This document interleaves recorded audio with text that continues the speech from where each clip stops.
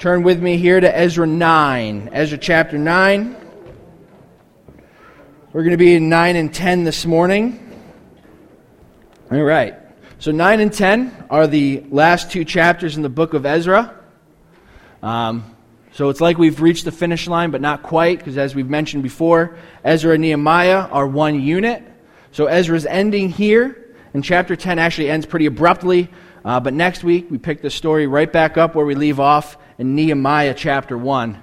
And Pastor Lou will kick off that section of the book.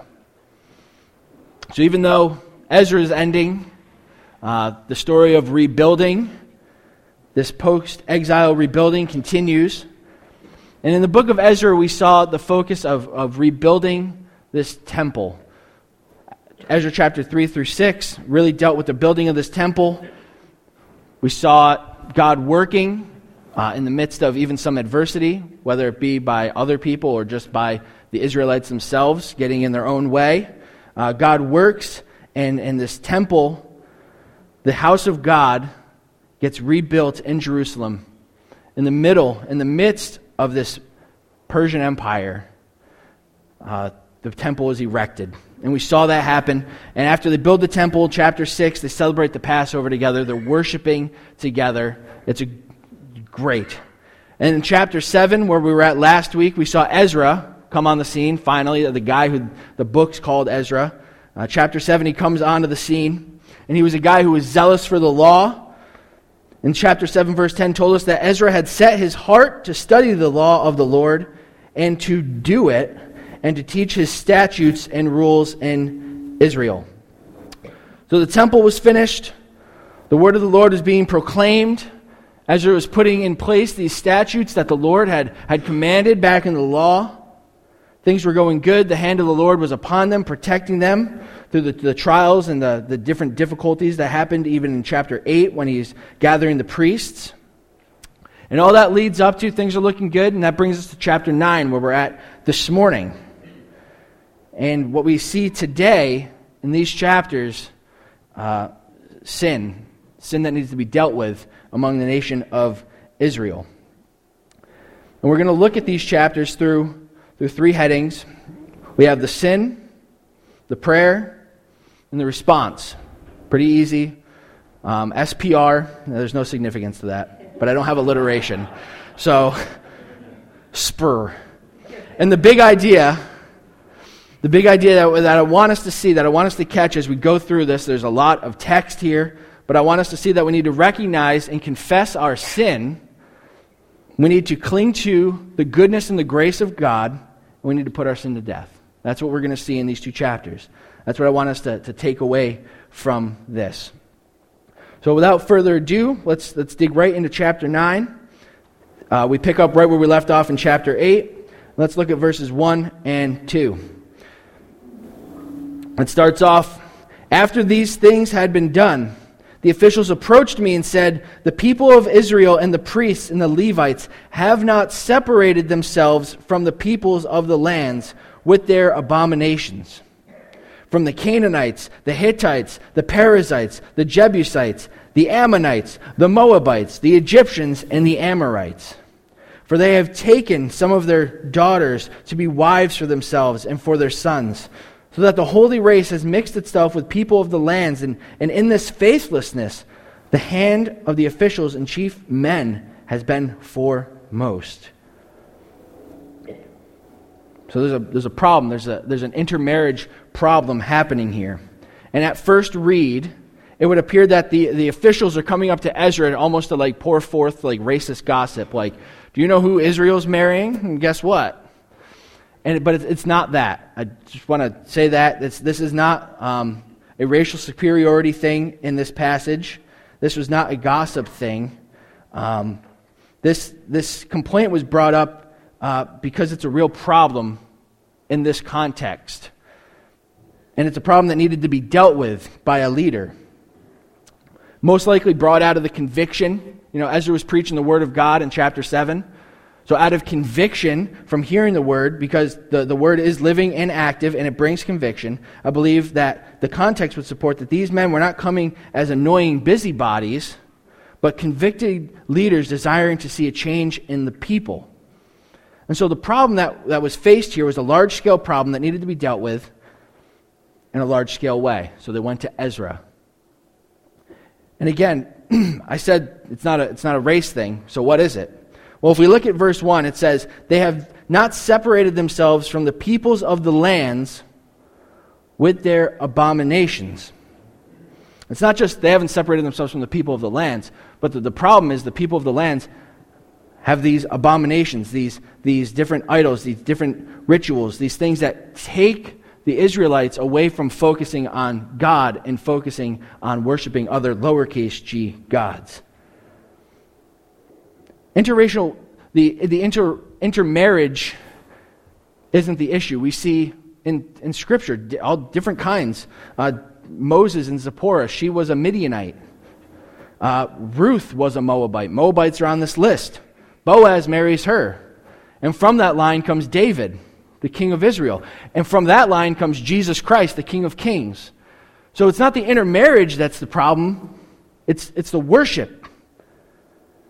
The marriage to these people of a foreign land, the problem was they were leading the Israelites to what's referred to in verse 2 as faithlessness.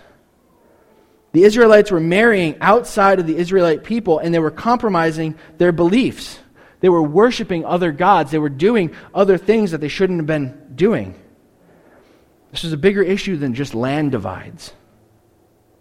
And it goes all the way back to Deuteronomy chapter 7, verses 1 through 4.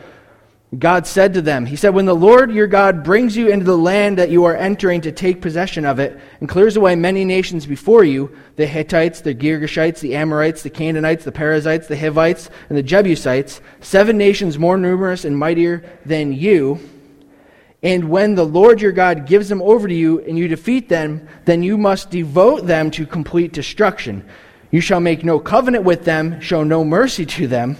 You shall not intermarry with them, giving your daughters to their sons or taking their daughters for your sons, for they would turn your sons from following me to serve other gods. There's a couple problems that we see just by looking at that text alone. He said in there, you must devote them to complete destruction. That's what he commanded them back in Deuteronomy. Sounds rough, but that's what God said to do. But we see names on the list in Deuteronomy that are on the list in chapter 9. So what does that mean? They didn't do it. They didn't follow through. They didn't. And now it's biting them on the butt. It's back. As the old adage goes, old sins cast long shadows. It's coming back to haunt them. And why did God forbid the marriage? It says it even most clearly here. For they would turn away your sons from following me to serve other gods. It's not a race thing. It's a worship thing. The nation of Israel was to be set apart as God's chosen people. To be light of God's splendor to the nations around them. That's why they were set apart.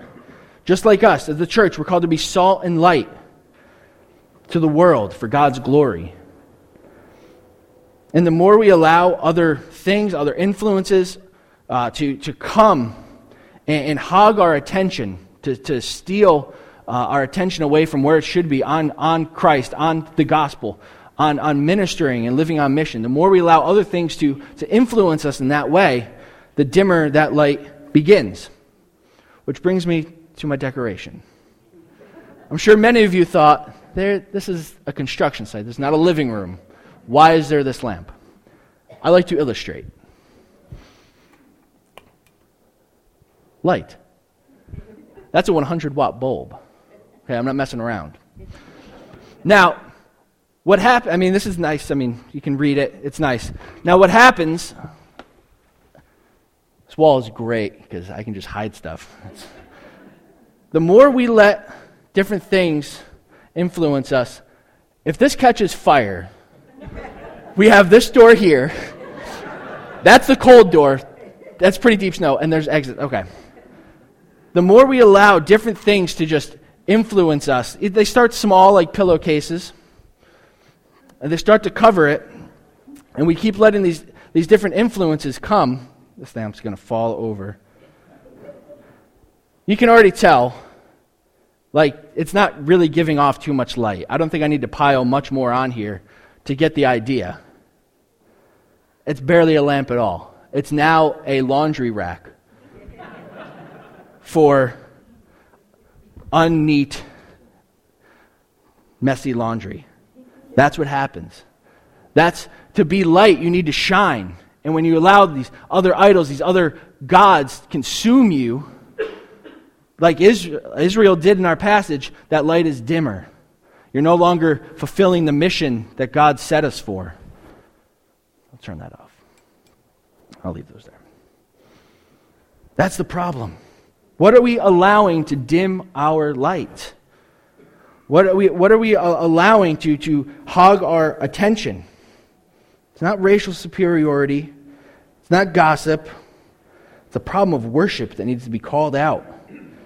That's why that word faithlessness, the opposite, faithlessness was used. The term means that their faith was literally no longer in God. It has gone someplace else. Taking foreign wives, they were influenced away from God. They were going towards the gods of that land. James Hamilton says in his commentary, "The returnees of Israel have endangered the promise so that they can cuddle up with snakes. They have forsaken Yahweh for idolatrous spouses. Let's ask the Lord to open our eyes to the horror of sin and ask Him to cause us to feel the same horror when we are tempted by things that would lead us away from the Lord." That's what he says. The nation of Israel at this time was but a blip on the radar compared to all the other peoples of the world. They were a small remnant that would survive this exile, that would return from this exile. I mean, if you're a small community in the midst of this sea, this world of different people, you need to remain true to the God who protected you and saved you. They needed to stay true to the doctrines, laws, and traditions that was given in the law. Because if they just blindly give in to worldly assimilation, well, that would mean that little remnant it's gone. They needed to stay true. And thankfully, that's in God's hands. Same for us. If not for the work of God in our lives and the lives of His people, we would be so lost, we'd be so faithless. But we don't need to live in that hypothetical because He is sovereign. The Holy Spirit does lead and guide us. So the officials bring this news. They bring up this sin. And when they bring it to Ezra, he reacts very differently than I'm sure most of us might react or that we've ever seen. Continuing here in verse 3. "As soon as I heard this, I tore my garment and my cloak and pulled the hair from my head and beard and sat appalled." There's some significance to this reaction. The tearing of the cloak and the garment, this was a sign of great distress and grief in the culture. His reaction was not just like one of those silly Israelites. Here they go again. Let's go talk to them. No, he was grieved. He tore his robe. He rips his hair from his beard. All my bearded gentlemen in here, one of the worst feelings in the world is getting a beard hair ripped out. I mean, he tears it from his head, he tears it from his beard. You have to be so sad and you have to be so ticked off to just do that. And what it shows is that he took this seriously and he was just shattered by it. He was crushed by it. The things that broke God's heart broke his heart. And that's what causes Ezra to weep so frantically. Are our hearts broken over the things that break God's heart? From a cultural standpoint, not even just a Christian standpoint, but a cultural standpoint, there's things that used to upset people just in culture, even just in America. There were things that were deemed inappropriate and things that were offensive, and that's completely changed, almost like weirdly so. I'm sure many of you guys heard about Super Bowl commercial that was stopped from airing for a domain company, internet domain company. I'm not going to advertise for them, so I'll just leave it vague. And what happened in this commercial was there was this puppy, it gets lost. Spoiler alert. This puppy gets lost. It's trying to find its way home, and this cute little dog finally makes its way back, and the owners see it, embrace it, and go, "Oh, good, we're selling you." Because they built a website on that domain company, and they found someone to buy the puppy. Somehow that was offensive, and the ad did not make it to TV. Made it all around internet, so they got their point across. But for some reason, that was how offensive that people would sell dogs. Like that hasn't, pets are wonderful. Someone's got to sell them. But the same company, and someone brought it up at the party I was at for the Super Bowl, said, but no one had a problem when the same company was just degrading women. Super Bowl after Super Bowl. They didn't have commercials any other time, but all of a sudden during the Super Bowl, it was like half-dressed women, and it's like, well, that's for that site. But no, those made it to TV. We just see a complete change here in what's offensive. Now, cute puppies and whatnot is apparently the worst. What in the world? We need to keep focused on Christ. We need to keep reading the Word. We need to keep looking around at this world and just seeing the utter depravity. We don't need to look very far. And these things should break us. And that's why we live on mission. Because we see the things that are happening. We see this upside-down world and we go, this is a world that needs the gospel. This is the world that needs Jesus so badly. We need to be in the Word. We need to preach the gospel to ourselves daily, so we can be effective missionaries to minister to those in this world, in our communities. The things that break hearts, God's heart, do they break ours?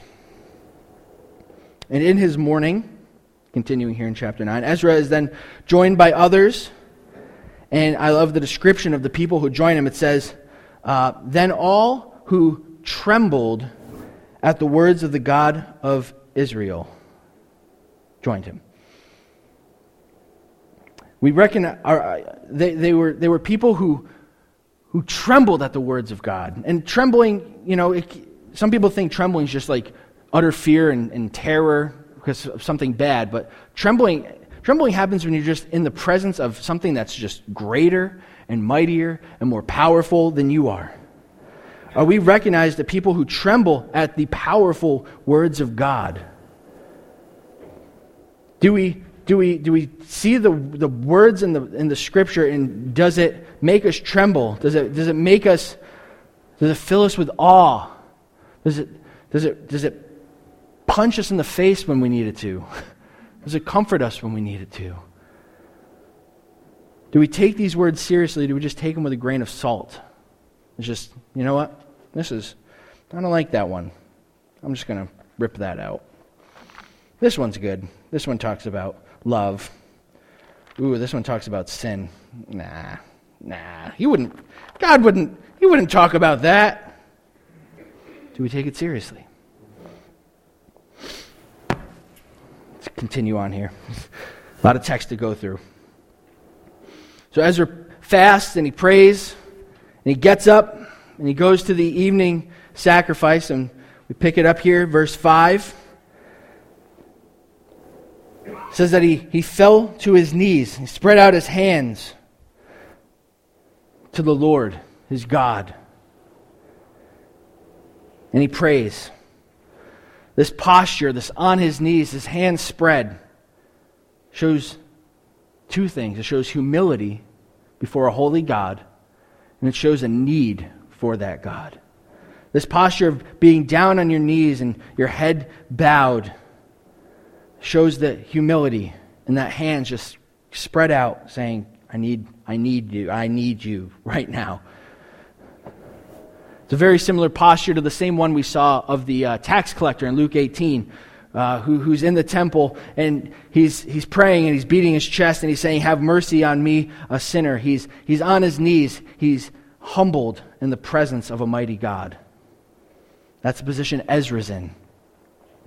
And Ezra prays, he says, picking it up in verse 6 and 7 here. He says, "Oh my God, I am ashamed and blush to lift my face to you, my God. For our iniquities have risen higher than our heads, and our guilt has mounted up to the heavens. From the days of our fathers to this day we have been in great guilt. And for our iniquities we, our kings and our priests, have been given into the hand of the kings of the lands, to the sword, to captivity, to plundering, and to utter shame, as it is today." Take a pause there. Ezra begins this prayer with the recognition that they're in a fallen, sinful state. His posture is humility. His words demonstrate that. And he says, "I am ashamed and blush to lift my face to you."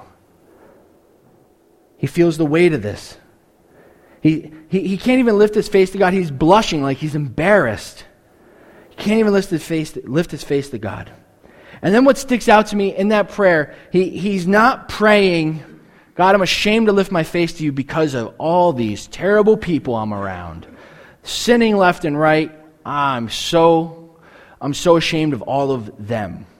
No, we see a word scattered throughout this prayer. Our. "I'm ashamed to lift my face to you because of our iniquities. Our iniquities have risen higher than our heads. Our guilt has mounted up to the heavens." He doesn't pray to point the finger. He prays knowing that he is a part of that community. He's a part of that family, that nation. And he feels the weight of that sin. And he knows that he needs the Lord. That's why his hands are spread out. He didn't marry the women from the foreign lands, but he feels the weight of that sin like it's his own. He joins with his people. He pleads to God on their behalf. Do we tend to look more like Ezra in the face of sin? Or do we tend to be more like that person pointing the finger? Just to go back to Luke 18, do we look more like the Pharisee? There's the tax collector who's humble and is broken over his sin, and then there's the Pharisee who's like, "I'm just glad I'm not like that tax collector. I'm glad I'm not like these people and these people and these people. God, you have made me awesome." Are we like that? Do we grieve when the body grieves? Do the sins of others bring us to the feet of God saying, "God, I am sorry"? Does it bring us to repentance for our own iniquities? Do we take a step back and relate? Now, I'm not saying we don't call out sin. We're called to do that. We need to do that. Out of love, we need to do that. But we can't act like we're sinless in the process. That's what I'm saying. We need to take a look in the mirror. We all need to help each other and work with each other in dealing with that. That's what I'm saying. In the midst of seeing our own sinfulness, we need to be humbled. And then we also need to be reminded of the greatness, the goodness, the grace of God. And that's how Ezra's prayer continues. Picking it up in verse 8 and 9. It says, "But now, for a brief moment, favor has been shown by the Lord our God to leave us a remnant, to give us a secure hold within this holy place, that our God may brighten our eyes and grant us a little reviving in our slavery. For we are slaves, yet our God has not forsaken us in our slavery, but has extended to us his steadfast love before the kings of Persia, to grant us some reviving, to set up the house of our God, to repair its ruins, and to give us protection in Judea and Jerusalem." So Ezra's prayer, it begins. He's recognizing the sin. He's recognizing and confessing the sin. Remembering not only the intermarital sin that's happening, but also the sins of the past. And then that leads him to God. That leads him to go and recognize how much of a contrast to sin God is. And he reflects in the goodness and the grace of God. Verse 8 begins with a word that we probably take for granted, but this word, "but." He starts off, "We are sinful. We've done this. Our iniquities are higher than our heads. But A brief moment of favor has been showed to us by the Lord. God has left us a remnant. God is gracious. Remnant referring to those Israelites who made it out of the captivity. They've been returned from exile. God has left that remnant. We're sinful, but God has given us a brief moment of favor here. A remnant. To give us a secure hold. The secure hold refers to like a nail in the wall or a deep a tent post in the ground, something secure that you can hold on to. God has left them a remnant, and He is securing that remnant. He's the one securing it. He's giving them a firm place here in Jerusalem in the midst of being under a foreign king who they have favor with. They've been granted permission to rebuild their temple. There's all these things happening because God is being gracious and showing them a brief moment of favor here. That's the phrase, brief moment. Compared to the past 70 years of their life, this is great. And this is also brief, this moment of favor, in the grand scheme of things, because it's but a taste of the blessing that is to come. See, this secure remnant is in place so that the ultimate Savior and Redeemer, Jesus Christ, can come, who doesn't bring forth but a moment of favor, but an eternity of relief. Jesus would come as the one who will conquer sin and death once and for all, and in Him we find eternal rest. In Him we find favor, because not anything have we done, but because of everything that He does. So yes, this is brief. But in the long run, we get to taste eternal rest in Christ. And this remnant isn't one of happenstance and Israelite luck. We see God's hand in it. The favor has been shown by who? By the Lord. The remnant has been given, it says. We've been given a remnant. Paul even talks about this in Romans 11, 1 through 6, just to talk about how it's God's work, not anything of ourselves. He says, I ask then, has God rejected His people? By no means. For I myself am an Israelite, a descendant of Abraham, a member of the tribe of Benjamin. God has not rejected His people whom He foreknew. Do you not know what the Scripture says of Elijah, how he appeals to God against Israel, saying, Lord, they have killed your prophets, they have demolished your altars, and I alone am left, and they seek my life. But what is God's reply to him? God says, I have kept for myself 7,000 men who have not bowed the knee to Baal. So too at the present time there is a remnant chosen by grace. But if it is by grace, it is no longer on the basis of works. Otherwise, grace would no longer be grace. God preserves His people. He secures a remnant because He is gracious. He is merciful. He is in control. Not by our works, but only by His goodness and faithfulness. I'm going to continue here. Verse 13. It says, and back in Ezra, leaving Romans, back in Ezra. After all that has come upon us for our evil deed and for our guilt, seeing that you, our God, have punished us less than our iniquities deserve, and have given us a remnant as this. It's grace. This is the definition of grace, receiving something that's undeserved. God has bestowed upon them so much grace. They have been punished less than their iniquities even deserve. And then he asks this question, shall we then break your commandments again and intermarry with the peoples who practice these abominations? Ezra's tone reminds me of Paul's tone when he says, should we continue in sin that grace may abound? No. When we recognize that grace and we see that grace of God, we don't sin that we can just experience more grace. That's not how it works. We should see our sin. We should be disgusted by it. We should see the grace of God and go, you are so good. We can be so wicked. Forgive me and we should repent and go the opposite direction.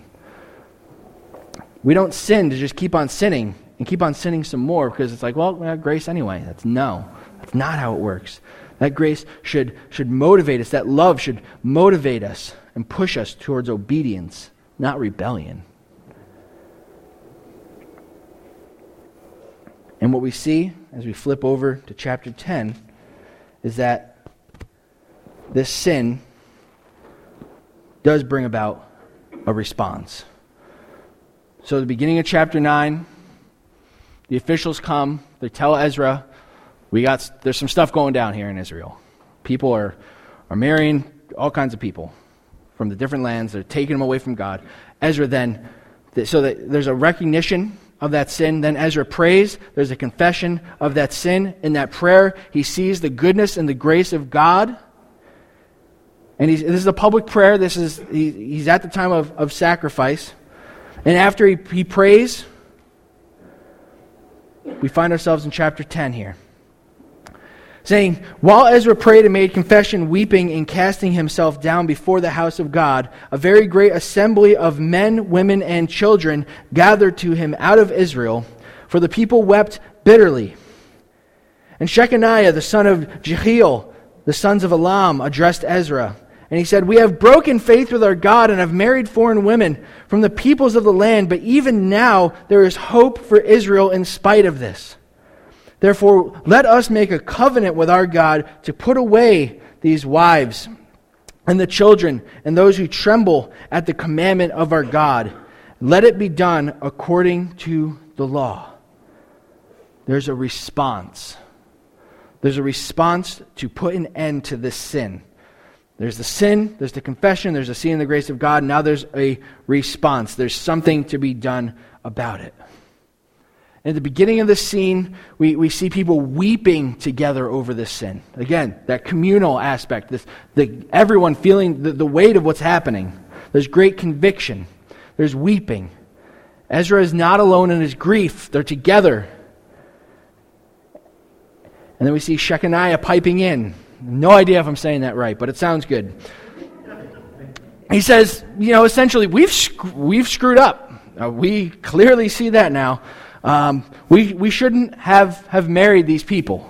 This shouldn't have happened. But there is hope. Let us turn from our wickedness. Let us make a covenant with God. Let us put away all these wives and children. Let us do right before God. That's what repentance looks like. It's not just feeling guilty and feeling bad, but it's like we have to do something about this. It's turning the other way. Guilt is just feeling bad, feeling guilty. Repentance is in that doing something about it. Going, I don't want to feel this way. I want to honor God. I'm going to do something. It's not taking a half measure. I don't know if any of you watch the show Breaking Bad. I'm going to use it as an illustration here. And if Luke can use The Godfather, I can use Breaking Bad. That's all I'm saying. In the show, there's a character. His name's Mike Ehrmantraut. And he discusses the importance of taking no half measures when he's talking to the main character of the show, Walter White. And he tells this story. I won't tell the story, but he's telling this story about how when he was a cop, he got called to this abusive husband. There was a domestic call, and this guy just had a record of abusing his wife. And he gave the guy a warning. He knew there was further action that really needed to happen, but he gave the guy a warning. And the next call he gets is that guy killed his wife. And the point of his story was that a half measure wasn't enough. He gave the warning that was a half measure and wasn't enough. When it comes to dealing with our sins, half measures aren't enough. And the covenant proposed to Ezra was no half measure. Now, another thing I want to make sure is clear in this sermon, because you could easily read this and go, okay, so is this what is supposed to happen in all of our lives? Because they just made a covenant and they're ditching their families. The covenant made here, the events that happen in this passage are descriptive, not prescriptive. What I mean by that is there's In Scripture, there's all different kinds of genres. There's all different passages, and when we study it, we have to know, okay, what's descriptive? What's just telling us about the event? And then what's prescriptive? What's telling us this is what we need to do? This is descriptive. This is a covenant between these people and God. That's their covenant. It's not a covenant that we've made. It's a covenant back then. It's happened. We're just seeing it happen. That's descriptive. Then there's passages like matters of church discipline and how to go about that, and different ways to live out the gospel. Those are prescriptive passages. We take those and we go, this is how I should live. Love God, love others. Not descriptive, prescriptive. That's what we're supposed to do. This passage is descriptive. So what we see here in chapter 10 is an isolated event. And so what I don't want people to take away, especially for those here who are believers, married to non-believers, I'm not saying because of this passage, go ditch your spouses. That's not going to happen. That's not what I'm saying. In fact, that would be completely contrary to what Paul teaches in 1 Corinthians 7. In 1 Corinthians 7, he says, to the rest I say, not the Lord, that if any brother has a wife who is an unbeliever and she consents to live with him, he should not divorce her. If any woman has a husband who is an unbeliever and he consents to live with her, she should not divorce him. For the unbelieving husband is made holy because of his wife, and the unbelieving wife is made holy because of her husband. Otherwise your children would be unclean, but as it is, they are holy. There's a lot there in this passage. That's a sermon in and of itself.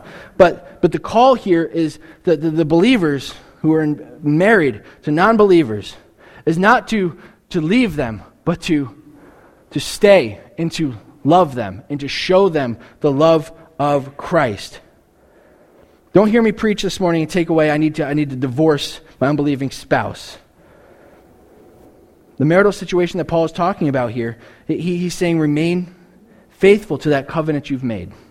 Remain faithful. Be salt and light in that marriage. Serve your spouse as well. Demonstrate the love of Jesus day in and day out. What's happening in chapter 10 is descriptive. This is something they needed to do. The prescriptive principle comes in Romans from Paul, or 1 Corinthians from Paul, saying, stay, love your wives. Now, thankfully, for my sake, we have gone through 1 Corinthians at King's Chapel. Now, if you want a more in-depth look at this subject, I want to encourage you to go to our website, check out the sermon series, 1 Corinthians, Salt and Light to the City. Went through that book verse by verse, and then specifically there's a sermon called Untying Relational Knots. It goes into this 1 Corinthians passage and deals with it in depth. I can't cover it all today. All I can say is I don't want you to just go out and I don't want to see a bunch of divorces. I want to see a bunch of people loving and ministering to their spouses. So go check out that sermon if you really want to know more about it. And always, questions for any of the pastor elders. And that's for those here this morning who are in those marriages. Let the gospel show forth. Let God do a work through you. However, I also then need to address, okay, well, how about the single believers, the dating, the not marrieds? I'm not going to stand up here and advocate what's called missionary dating either. There are some people who have been in relationships. One was a believer, one was a non-believer. Then God does an awesome work. They both become Christians. They get married and live happily ever after. That's great. God can do it. I say praise Him. But I also believe firmly in the principle of not yoking yourself with someone who's on a completely different wavelength in their worship. We're not, the 2 Corinthians 6, the context is not necessarily dating relationships, but relationships in general. And that certainly applies to a marriage covenant, which holds a lot of weight. And being yoked to something referred to the animals who were pulling plows and wagons. If you have an ox yoked with a horse, they're going to be pulling two different directions. There's going to be a constant tension. It's not going to work out. So for those who are not in that covenant of marriage, I say the principle that needs to be applied is don't be in those relationships. Don't make a covenant with someone completely unequally yoked. And there's always the rationale, but I can minister, I can share yes, you can. But those same people can also rip you and tear you and change your focus to something else. Do we want to be in relationships with people we can't worship with, people who we can't share the spiritual burdens of the heart with, can't serve the Lord with? So for those not in marriage, I say, be wise. Relationships are serious. Dating is serious. Marriage is very serious. Use wisdom. Find someone who loves Jesus. Be equally yoked. That aside over. I feel like I've covered my bases. Almost done here. In the context of this Jewish remnant, they saw the error of their ways. They were taking their sin seriously. They were doing something about it. 10:5 says, Ezra proposed. He arose and made the leading priests and Levites and all Israel take an oath so that they would do as had been said. So they took the oath.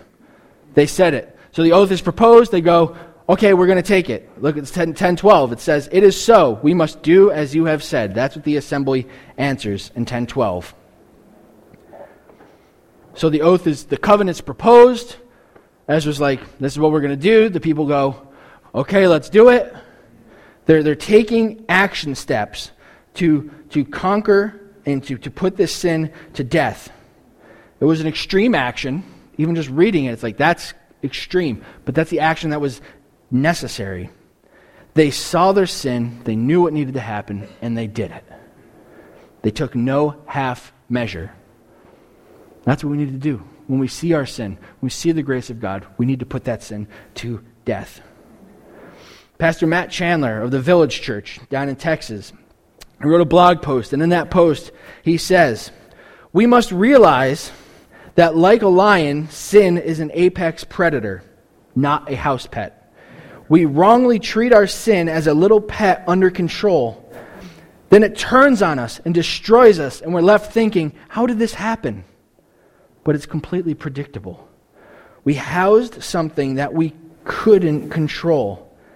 And for all of our belief that I've taught it to sit, I've taught it to roll over and beg, it only takes the right circumstance for sin to turn and do what it does best, deceive us and destroy us. This is why grace-driven effort must be violent. And he's talking about in relationship to sin. I'm not talking about like fistfights. Our putting an end to sin needs to be violent. He continues, it understands that the lion is out to destroy and it's seeking someone to devour. The person who understands this doesn't just starve the lion, he starves it to death. He doesn't strike at sin once, he strikes it and strikes it and strikes it and doesn't stop until it's dead. End quote there. Do we want to starve our sin to death? We all have sin. There's not a single person in this room who's not struggling with some kind of sin. It's there. It's present. What action steps are we taking to put that to death? We all have our different issues. You know what they are. Just me even saying that, it pops in your head. What steps are you taking to put an end to it? What people do you have in your lives who are going to call you on it and hold you accountable to it?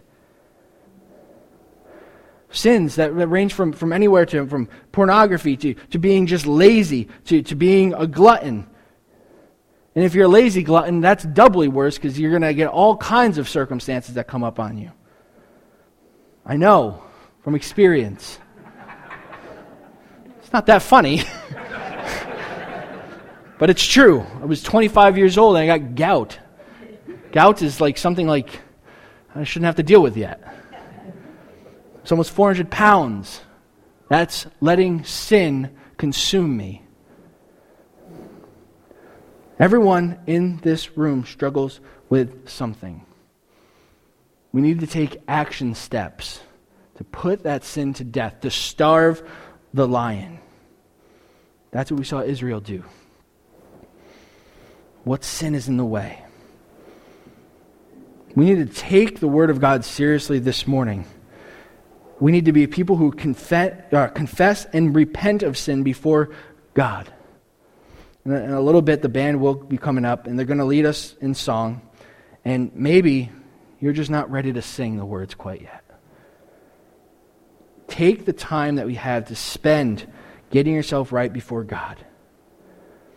It's a tremendous gift and an opportunity that we have to go before the throne of grace and cast our sins at the feet of Jesus. He's the one who bore every sin that we're struggling with in this room. He bore it on the cross so that we could be forgiven. He conquered sin and death. So we can go to Him and we can repent and we can be forgiven. So that we don't have to sit and just in this guilt and this shame, but because of that forgiveness, we can rejoice in the goodness and the grace of God. Seize the opportunity that's been given. Like Ezra, we need to humble ourselves before a holy, good, and gracious God, a loving God. Confess sin, repent of it, and worship Him. And go out, live on mission. All these things, ministering to other people who you know are broken. It's this big cycle. Let's put our sin to death. Let's rest in the gospel. Let's surrender it all to Him. Let's pray.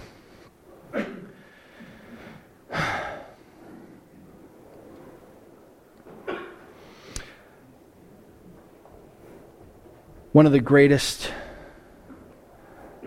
things in this world, Father, is knowing that You can just lift the burden of sin from us. Knowing that we can go before You and cast them down and be washed clean, made white as snow. Lord, I pray that this morning that we would want to get that out of the way. What we would confess, that we would repent, that we would look to You for how good You are, how awesome, how mighty You are. Work in our hearts this morning. Convict our souls. It's in the name of Jesus we pray. Amen.